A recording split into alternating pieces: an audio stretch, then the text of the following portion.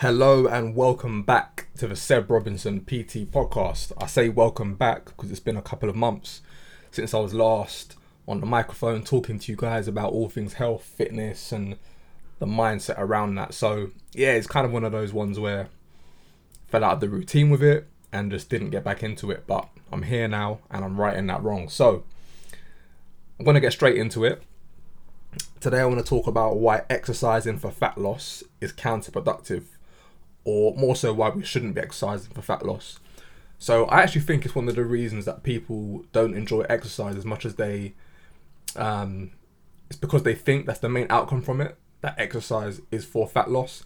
It's almost like that, I ate so much at the weekend, I need to go for a run to burn it off, or just in general thinking that exercise is there to burn calories.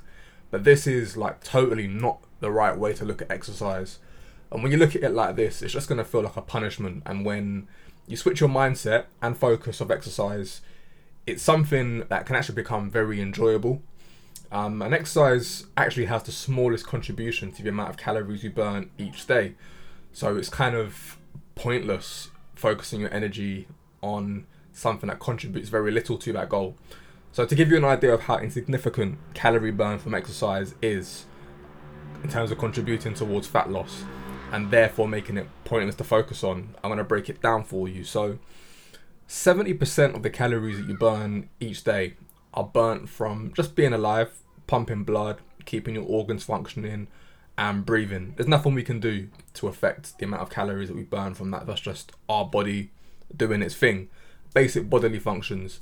And this is known as your BMR, your basal metabolic rate, your metabolism.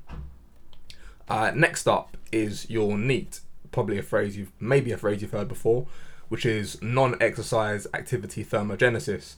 And this is basically any activity that's not related to exercise. So your steps and just general motion about on a day-to-day basis. So this accounts around for 15% of the total calories burned. And it's going to have a much bigger impact on your fat loss goals. Just moving more.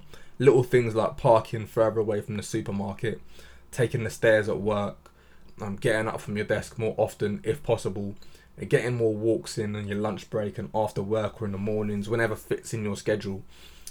So yeah, quite massive impact that's going to have. Next up is something called the thermic effect of food. So this is your body working to digest the food that you consume. And it burns calories in the process. So out of the three food groups, you've got protein, carbs and fats. Your body has to work the hardest to break down protein of those three. And protein has loads of other benefits for fat loss and toning up goals. But that deserves another podcast episode in itself. In fact, I think I might have already done one. If not, I'll record another episode talking about that because I think it'll be helpful for quite a lot of people. And finally, you've got exercise. So exercise only counts for 5% of the amount of calories that you burn daily, which for context, let's say you're doing 3 to 5 workouts per week. That's a really small amount of calories being burned through just that 1 hour a day. But this is where most people will focus all their energy when it comes to fat loss and then wonder why nothing's happening or changing when they're not putting focus into the other areas. So there's two things I'd recommend doing here in terms of changing your approach and getting more bang for buck with your efforts. So number one, I would say to let go of the idea of burning calories.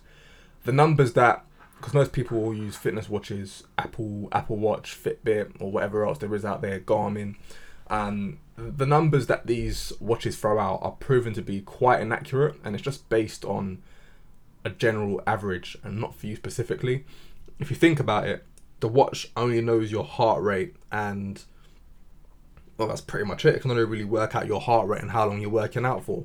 But there's so many other factors that contribute to how much calories you burn through exercise. For example, to give you an example, let's say a runner, someone who's a professional runner, I don't even know if that's what you call them, someone that runs and is very experienced in running, is going to have a very smooth running motion and it's going to look effortless to them. That person will burn less calories running than the person that's just starting out and the technique isn't quite as good, not as tight in the movement, and body sort of moving a little bit all over the place in terms of arms not moving in a smooth motion.